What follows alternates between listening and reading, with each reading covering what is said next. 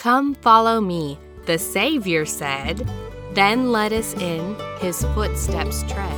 For thus alone can we be." This is Lexi Austin, and you are listening to The Savior Said, Season 2. This is a weekly podcast that follows my study of the Gospel of Jesus Christ.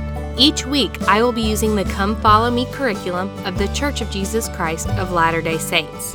This curriculum can be found online at comefollowme.churchofjesuschrist.org. For more fun, follow me on Facebook at facebook.com/thesaviorsaid. Please note, episodes of The Savior Said are not meant to replace your Come Follow Me experience, but to supplement your own personal study of the Scriptures. Hey guys, welcome to Come Follow Me 2020. We are starting out a brand new year of Come Follow Me material, and I am so excited to share it with you. We are going to be discussing the first lesson of the 2020 Come Follow Me curriculum. It's going to be December 30 through January 5th. The introductory pages of the Book of Mormon is what we are focusing on today. Now, this year, I am so excited to talk about the Book of Mormon. I think, number one, it's going to be a little bit easier for most of us to understand culturally. I also think that it bears a stronger witness, even more so than the New Testament does, of Jesus Christ, of who he is, and of the doctrine surrounding Jesus Christ, and not even necessarily a stronger witness, but a more complete witness. I was talking to my son actually the other day. He asked me, "What does your church believe that my church doesn't?" My husband and my son go to a different church. And I said, "Well, buddy, we believe like a lot of the same things. I just feel like my church has more of the puzzle pieces. Like there's a big puzzle and your church maybe has 5 puzzle pieces.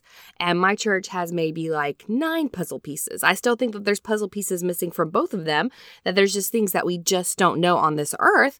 But I believe that we have a more complete picture of the gospel, and a lot of that comes from the Book of Mormon." So I was really excited that that's what we're going to be focusing on this year. I really love the Book of Mormon. I love a lot of the scriptures, and I love the way that it testifies of Christ. I love the chance that I have to gain an even stronger testimony of it this year. And if we go into the introduction of Come Follow Me, it says, "This year, as you read the Book of Mormon, pray about it, and apply its teachings, you will invite the power into your life, and you may feel to say, as the 3 witnesses did in their testimony, 'It is marvelous in my eyes.'" So let me tell you my little testimony before I even start out. My little recent story of inviting the power of the Book of Mormon into my life. I was struggling this past year with the transition from one school to another in my job. I'm a school librarian, and one of the things that I was just really having a hard time was with just my overall sense of well-being. Like I was having a really hard time staying positive. I was having a really hard time guarding myself from the adversary, like all that stuff. I was just having a hard time. And so there were lots of different things that my Heavenly Father helped me put in place in my life to help kind of be a guard against that. And there's lots of outside help like therapy and stuff like that I rely on.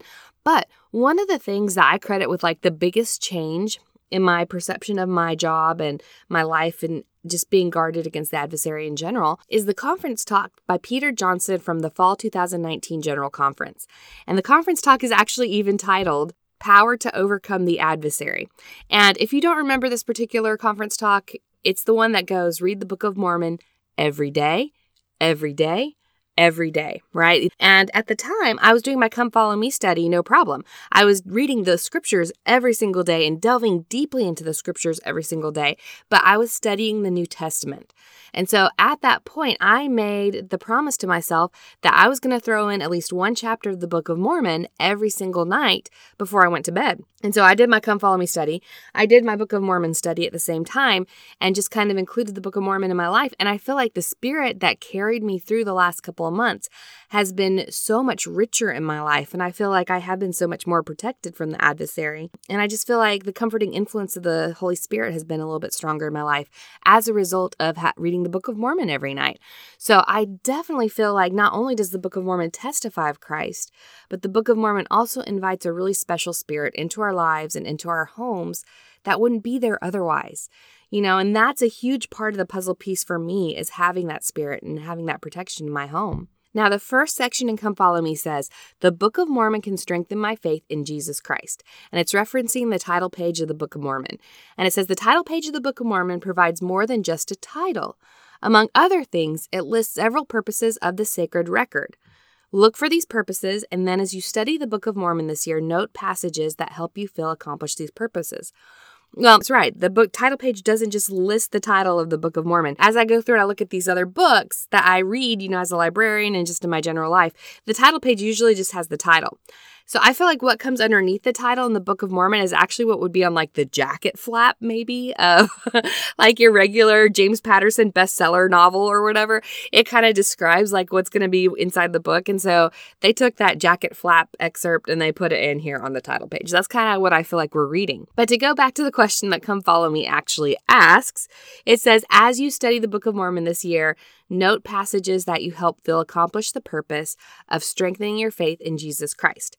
And so I was looking for scriptures that I had already read or already knew of that strengthened my faith in Jesus Christ from the Book of Mormon. And perhaps my favorite and you guys know it's my favorite if you've been listening to the podcast for any length of time, because I quote it all the time, 2 Nephi 25, verse 26. And we talk of Christ. We rejoice in Christ. We preach of Christ. We prophesy of Christ. And we write according to our prophecies that our children may know to what source they may look for a remission of their sins. And I think that's exactly what we do with the Book of Mormon. We talk of Christ. We are going to be using this Come Follow Me curriculum to go to church, to talk to each other about Christ. We talk about Christ in our homes with our families as we do the Come Follow Me study this year. We rejoice in Christ. I'm recording this right now in the middle of the Christmas season, and it is such a time of rejoicing in Christ and rejoicing in his birth. And the miracle of his birth is that he came down to earth. He, who is part of this perfect Godhead, came to earth literally in a human body.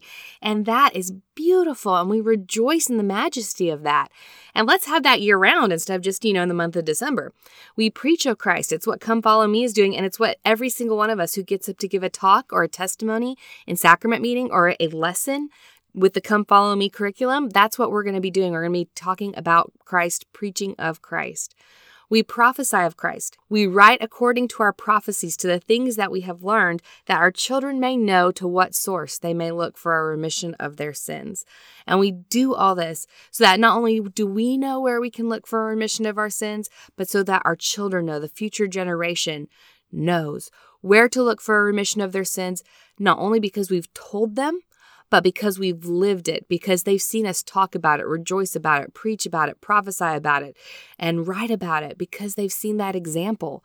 And so I love that just holistic approach to believing in Christ that the Book of Mormon gives us. Again, I think this whole episode is all about just being whole. The Book of Mormon just making everything whole. And we have like all the pieces there, right? So title page of the Book of Mormon, which is giving us the purposes of the Book of Mormon, I feel like this is one of the biggest ones, to talk of Christ, rejoice in Christ, preach of Christ, and prophesy of Christ. Well, let's actually go to the title page of the Book of Mormon and see how right I am about that, okay?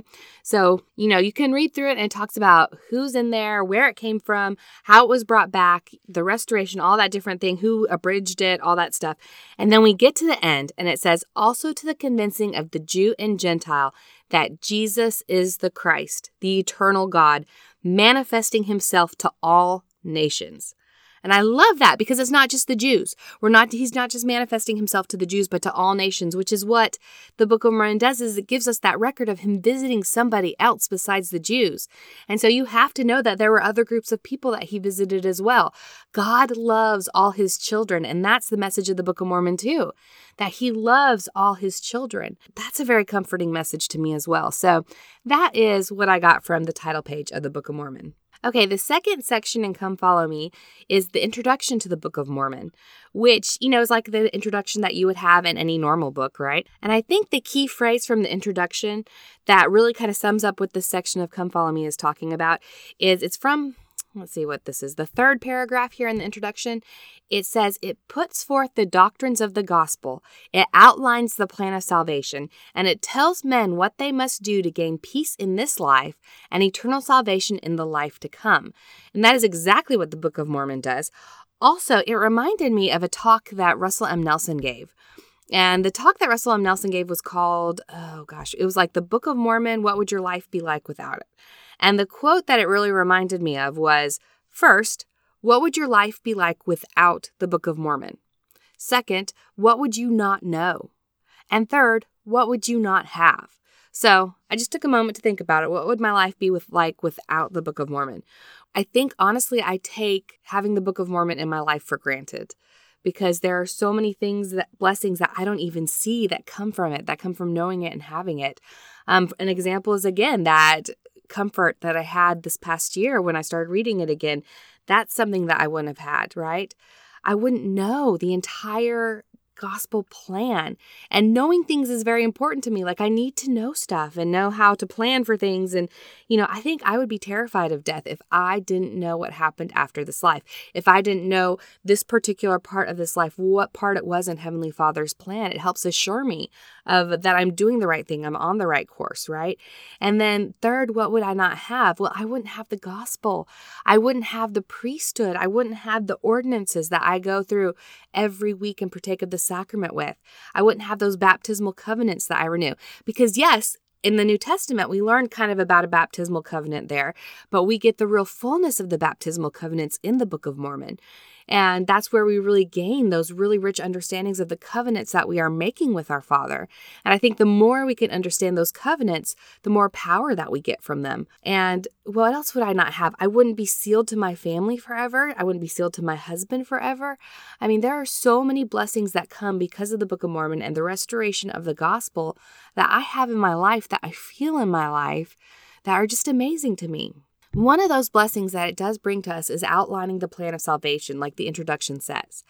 And it says, the plan of salvation is Heavenly Father's plan to help His children become exalted as He is and experience the joy that He feels. And it references 2 Nephi 2, 25 through 26, which is, Adam fell that men might be, and men are that they might have joy.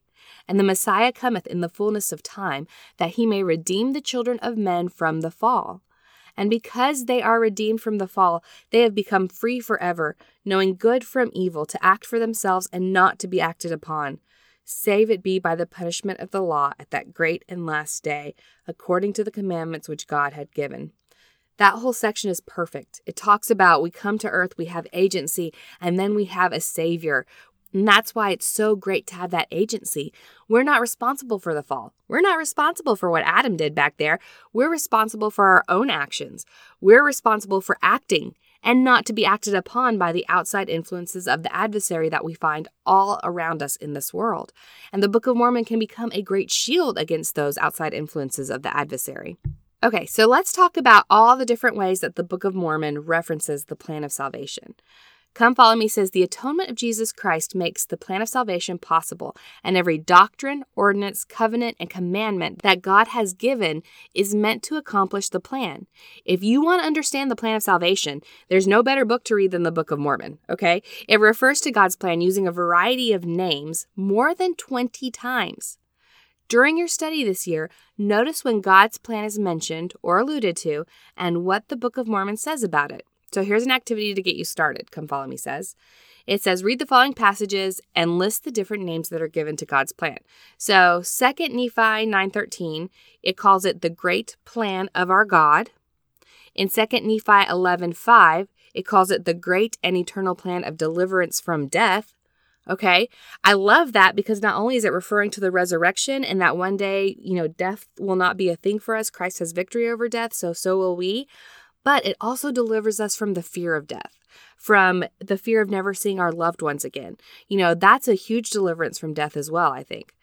In Alma 12:32 through 34, it calls it the plan of redemption. In 24:14, it calls it the plan of salvation. In 41:2, the plan of restoration. In 42:15 through 16, the plan of mercy. Man, Alma was really into the plan of salvation, right?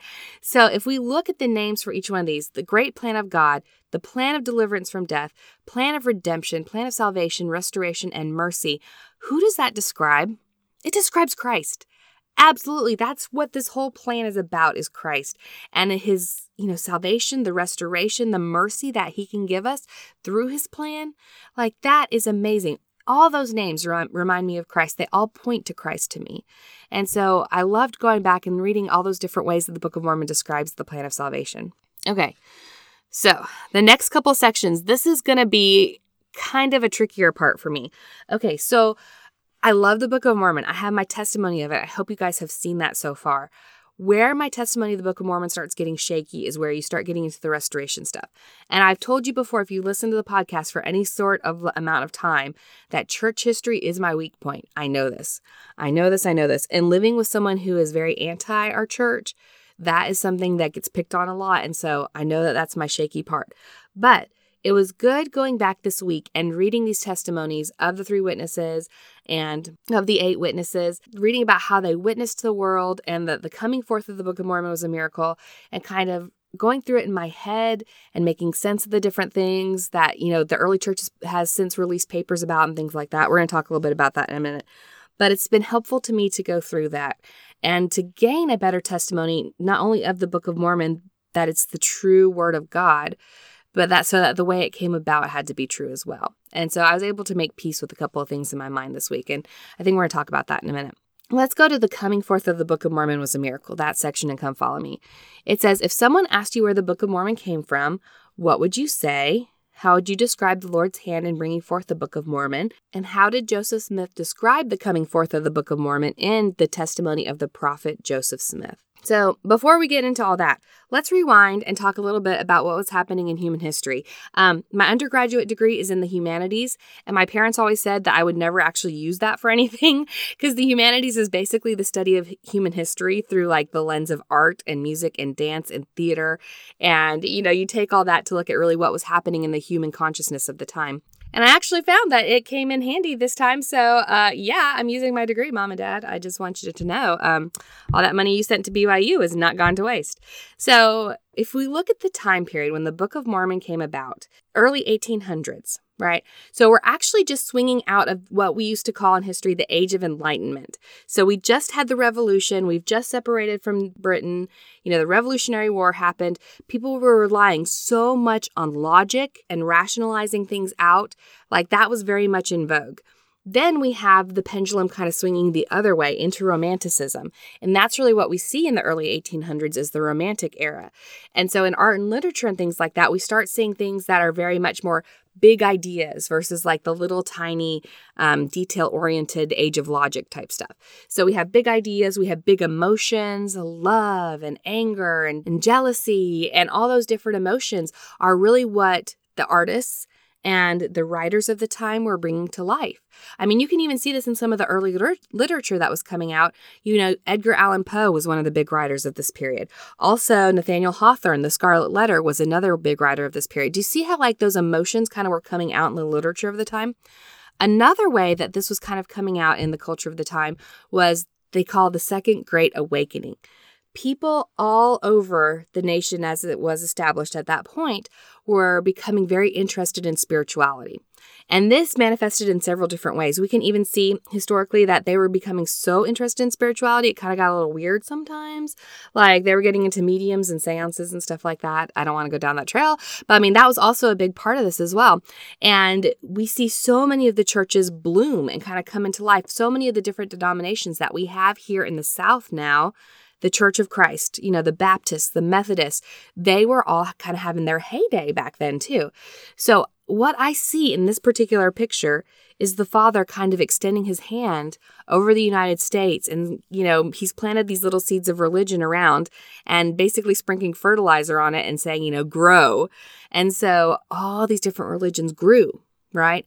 And that's what we have. And then you have this little area in Western New York called the Burned Over District. Okay, do you see why would Western New York be such a big deal?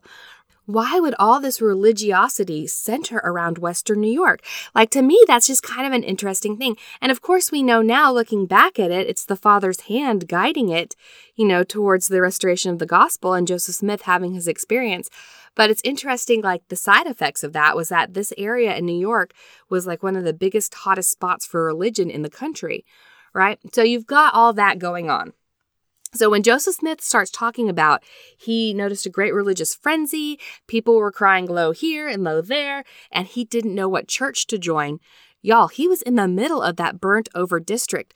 This was not just I'm going to go find a new church family thing. We see that all the time in the South. I see that a lot, but I don't think that that's what was happening in Joseph Smith's time. They were getting much more kind of ferocious about it. Like, you must come join my church, and you must come join this church. And even getting to the point where they were really kind of getting nasty to each other about it. And it was such a part of the culture. His whole family was involved in it. Probably all of his friends were involved in this. It was something that they were talking about nonstop. So that is the culture that this all comes about in.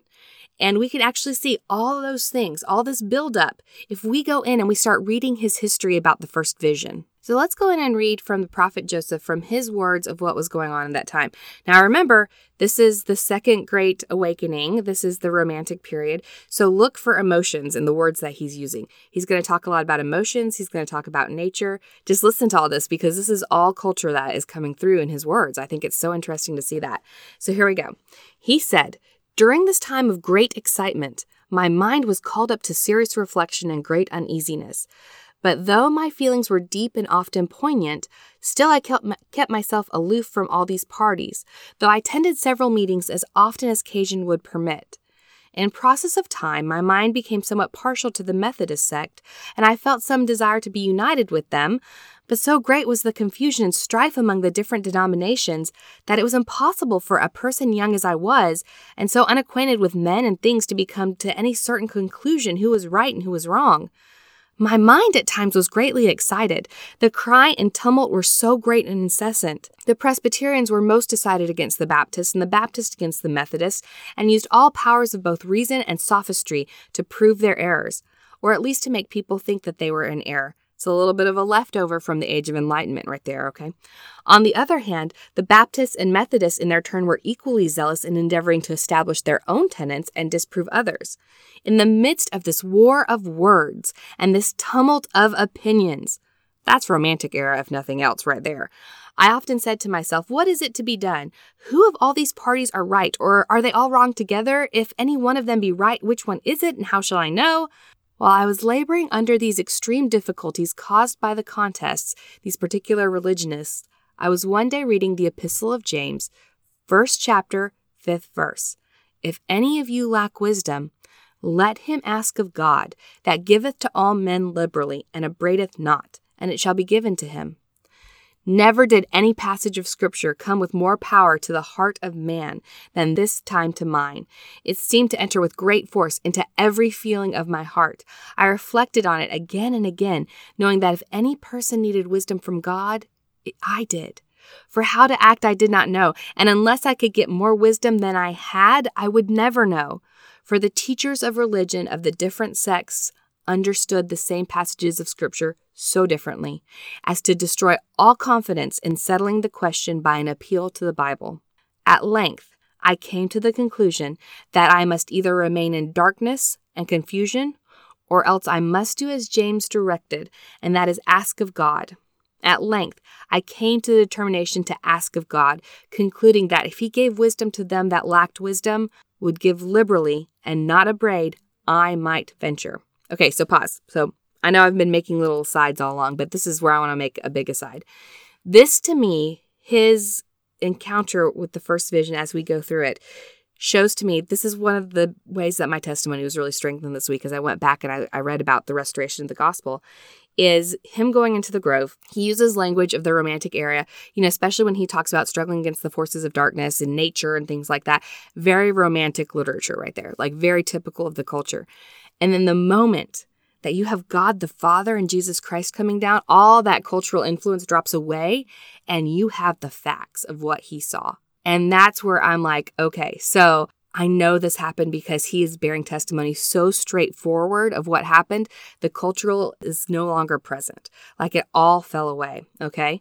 So here we go. I'm going to pick back up in Joseph Smith History 14. So in accordance with this, my determination to ask of God, I retired to the woods to make the attempt.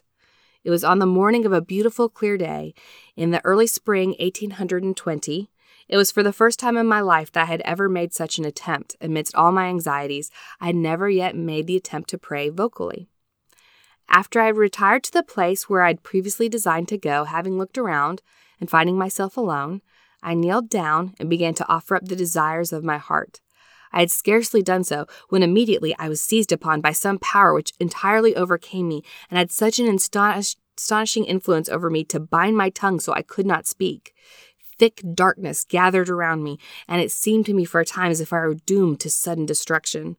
But exerting all my powers to call upon God to deliver me out of the power of this enemy, which had seized upon me, and at that very moment when I was ready to sink into despair and abandon myself to destruction, not to an imaginary ruin, but to the power of some actual being from an unseen world, who had such marvelous power as I had never before felt in any being, just at this moment of great alarm, I saw a pillar of light exactly over my head, above the brightness of the sun, which descended gradually until it fell upon me. It no sooner appeared than I found myself delivered from the enemy which held me bound. When the light rested upon me, I saw two personages, whose brightness and glory defy all description. Standing above me in the air, one of them spake unto me, calling me by name, and said, pointed to the other, This is my beloved Son. Hear him.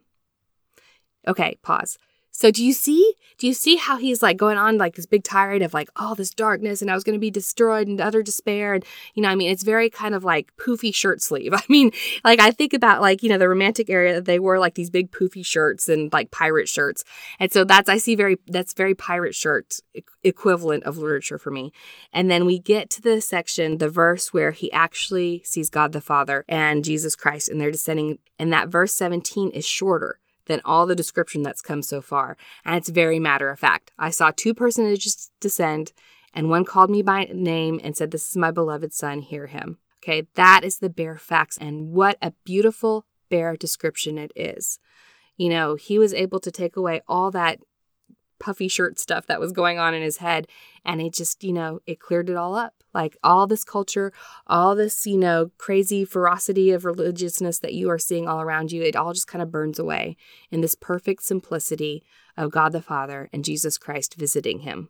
And that to me was a huge testimony just of the first vision and the authenticity of it. And so starting off with that and understanding that then helped me go back to reading the introduction to the Book of Mormon and all the other things, the witness accounts and things like that.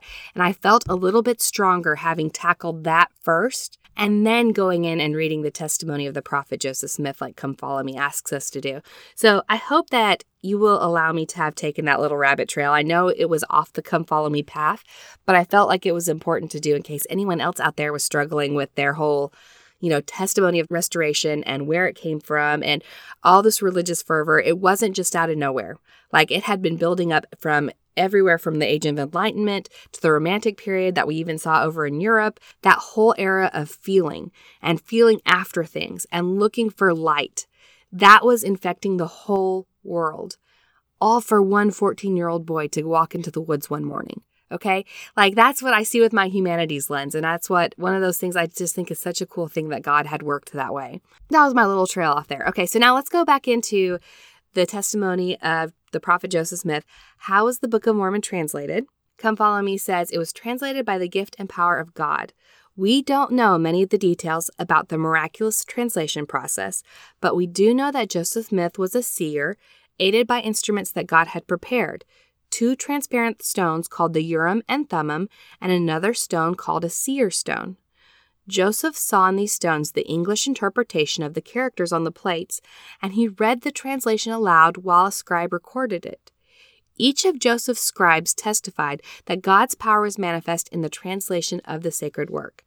And it tells you to see Book of Mormon translation in Gospel Topics, which please go look this up.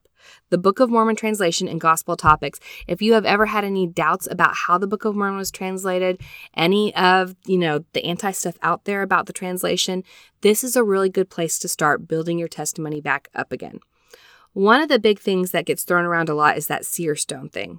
So let's talk about the seer stone. God is really good in the way that he works with us where we are. When it comes to visions and things like that, he takes us where we are and he speaks to us in a language that we know. An example of this is where Peter was on the rooftop in Joppa and he received the vision of the animals and, Peter, don't call anything unclean that, I've called clean, that whole vision. It was snack time. It was 3:00 in the afternoon and Peter was hungry. So God spoke to him in a language he could understand. Peter, it's snack time. Let's talk about snacks, right? And so he spoke to him in that language.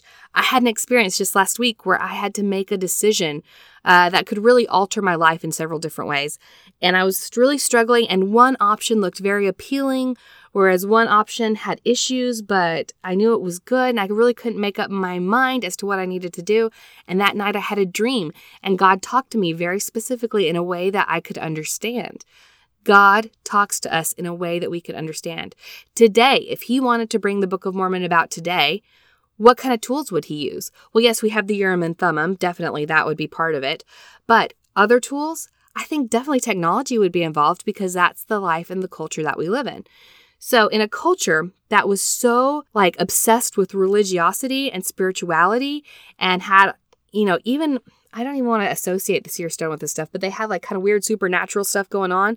Supernatural tools at that time were not that unusual. What the Lord did was take Joseph's mind where he was and the culture that he was, and he was able to bring something that Joseph would be familiar culturally with and able to use that to help translate the Book of Mormon. So let's go in and let's read from the Book of Mormon translation and gospel topics. There's a section in there called Translation Instruments.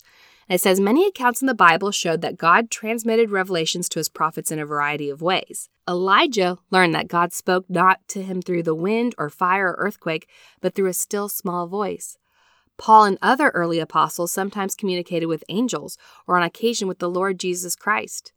At other times, revelation came in the form of dreams or visions, such as the revelation to Peter to preach the gospel to the Gentiles, or through sacred objects like the Urim and Thummim.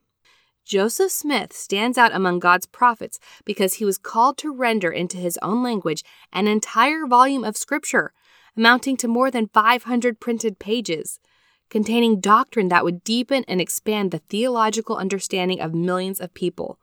For this monumental task, God prepared additional practical help in the form of physical instruments. Joseph and his scribes wrote of 2 instruments used in translating the Book of Mormon. According to witnesses of the translation, when Joseph looked into the instruments, the words of the scriptures appeared in English. One instrument is called in the Book of Mormon the Interpreters, is better known to Latter-day Saints today as the Urim and Thummim. Joseph found the interpreters buried in the hill with the plates. Those who saw the interpreters described them as a clear pair of stones bound together with a metal rim. To me, that sounds like glasses. The Book of Mormon referred to this instrument together with its breastplate as a device kept and preserved by the hand of the Lord and handed down from generation to generation for the purpose of interpreting languages. The other instrument, which Joseph discovered in the ground before he retrieved the gold plates, was a small oval stone or a seer stone. As a young man during the 1820s, Joseph Smith, like others in his day, used a seer stone to look for lost objects and buried treasure. So what I'm talking about, they used different instruments and things like that, right? It's very common in that culture. As Joseph grew to understand his prophetic calling, he learned that he could use this stone for the higher purpose of translating scripture. Apparently for convenience, Joseph often translated with the single seer stone rather than the 2 stones bound together to form the interpreters. Okay, I wanted to put that in there because I think sometimes this is one of the things that the anti-people kind of grab onto, or at least that I have heard, because they're like, you think that he sat there with these this breastplate and these glasses on? No, he actually had the seer stone that he looked at in a hat. And when I first heard that, I'm like, what? Excuse me? They're like, go look it up. Go look up seer stone. Even on your church website, it talks about it. And I was like, what? And it's really comforting to me, actually, that the church has come out here in the gospel topics and started talking about this, because for the longest time, they just didn't mention it. They only mentioned the Urim and Thummim. So if you're hearing something that wasn't part of the official church party line, you're like, is it anti?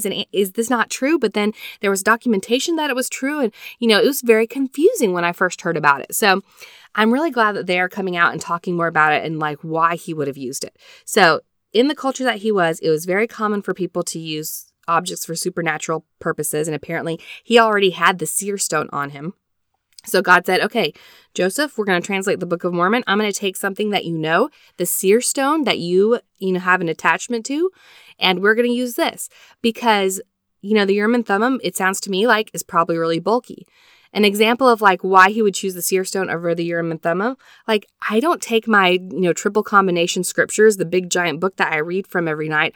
I don't take that everywhere with me because it's kind of big and it's a little bit heavy. But do you know what I have on my phone? I have all the scriptures on my phone and I can take that with me everywhere I go, right? So a matter of convenience, that makes total sense to me, that God would take something that was familiar to Joseph, that he already had an attachment to, and he would be able to use that to bring Joseph the Book of Mormon for us to read in our day. Like, it was just a tool. So if you start getting into the anti-stuff with that, don't. I mean, that's all it was. It was an instrument of God in the hands of a prophet to translate a Book of Mormon. So I think it's really important to put that out there. Gospel Topics even goes in at the bottom here. It says, some people have balked at this claim of physical instruments used in the divine translation process. But such aids to facilitate the communication of God's power and inspiration are consistent with accounts in Scripture. All right, it gives you ideas of other things like that have been used throughout Scripture, like the rod of Aaron, a brass serpent, holy anointing oils, the Ark of the Covenant, even dirt from the ground mixed with saliva to help heal the eyes of a blind man in the hands of Christ. Even Christ used physical instruments that brought about the gospel power. So just because there was a stone with the Urim and Thummim to translate the Book of Mormon does not make it any less true. So I wanted to put that out there, that my testimony out there about that. And you can go back into this Gospel Topics and read more about the actual process of the translation of the Book of Mormon. And I recommend that you do so because I believe the more that we know, the more information that we have about the founding of the church and where the restoration came from and things like that, and understanding it clearly, and not even just like the general party line, I guess, like as we are taught from the time we're in primary, but how it fits into the general practice of the world, like what was going on in the world at the time. Is this weird compared to what was going on in the rest of the 1800s at the time? No, it's not. This was definitely part of the culture. And it's even why I think that the preachers turned around and started getting so nasty to Joseph was, he even says that they were nasty to each other. And so he's got this brand new church that he's formed. And so they're going to start being nasty to him. I also think we tend to think that everything was turned towards him and they were all being really nasty to him. They were nasty to each other. There were several other denominations founded, like the Church of Christ and other different churches. Seventh-day Adventists were founded during this time as well, and they also faced severe persecution. I don't know that they faced the same amount of severe persecution that Joseph did, but the same thing was happening with other denominations as well. I think ours just faced a little bit more than was normal. And we see that later as we go on throughout church history. But I think it's important that we know where the Book of Mormon comes from. So please go read that Book of Mormon translation in Gospel Topics because it fleshes that out so much more beautifully than I have ever heard it given before. So I definitely recommend that you do that. All right, the final section in Come Follow Me I want to talk about is down underneath the family ideas, and it says, an introduction to the Book of Mormon. A keystone is a wedge-shaped stone at the top of an arch that locks the other stones together. And to help your family understand how the Book of Mormon is the keystone of our religion, you could build or draw an arch with a keystone at the top. What happens if the keystone is removed? How can we make the Book of Mormon the keystone of our faith in Jesus Christ? Okay, so when I was little, my mom had this game. I think it was called Arch Rivals is what it was called. But it was like this little teeter-totter thing, and you had these different blocks, and they were in different shapes, and you could build up an arch out of any combination of these shapes as long as you had a keystone in the middle. Some of the blocks were long, some of the blocks were short, they were different colors, and you could get it to balance just fine as long as there was this one keystone block in the middle of the arch. And she would use it all the time as object lessons for stuff like this. But so every time I think about the Book of Mormon being the keystone to our religion, I think about that keystone in that middle of that arch. Any other combination of stuff we can place around it as long as we've got the keystone. And the true keystone of the Book of Mormon is Christ. It's Jesus Christ. And it's understanding who Jesus Christ is, our covenants with him, and our relationship with him. And once we have that in the keystone, and the Book of Mormon confirming that in the keystone, be able to stay strong. So I think that's one of the reasons that Satan attacks our testimony of the Book of Mormon. In me particularly, he knows he can't, well, I hope not. He couldn't get to me through my testimony of Jesus Christ and the gospel contained in the Book of Mormon. So he tries and attacks me with the way that it was brought about, the restoration, and things like that, because he knows that's where I'm weak. So I try and focus all my attention, all that I can, on maintaining that keystone, that I know the Book of Mormon is true because it testifies of Jesus Christ. And if I can hold on to that, then my keystone is strong. So this year, as I go through Come Follow Me, what are my goals? My goal for going through Come Follow Me this year is, number one, to learn how does the Book of Mormon strengthen my testimony in Jesus Christ. what are some of the ways that it helps me understand the covenants that I've made to my Lord and Savior a little bit better, to understand them more deeply, how it adds to my life and the understanding that I've already gained from the New Testament of those covenants. And then third, to really gain a testimony of the restoration of the Book of Mormon, how it came about. That's my other goal. So as we go through Come Follow Me this year, that's what I'm really going to be focusing on. I hope you guys will take a moment and think about what your own goals for Come Follow Me this year are and how you can accomplish those. So with that, I'm going to close out the episode. Guys, thanks for listening with me, and thanks for being part of my 2020 Come Follow Me adventure. I hope you guys have an awesome week. Bye, y'all. The Savior Said is not an official product or endorsed by The Church of Jesus Christ of Latter-day Saints. All comments and opinions are my own personal opinions and not representative of The Church of Jesus Christ of Latter-day Saints. The music used in The Savior Said is Fireflies and Stardust by Kevin MacLeod. The hymn quoted in the opening is Come Follow Me, lyrics by John Nicholson. The Come Follow Me curriculum can be found at comefollowme.churchofjesuschrist.org. For show notes, new episode alerts, and other fun and inspirational things, check out my Facebook page at facebook.com/thesaviorsaid. You can also find me on Instagram. Comments or question? Email me at thesaviorsaid@gmail.com. Content in The Savior Said is copyright protected. All rights are reserved. Thank you for listening.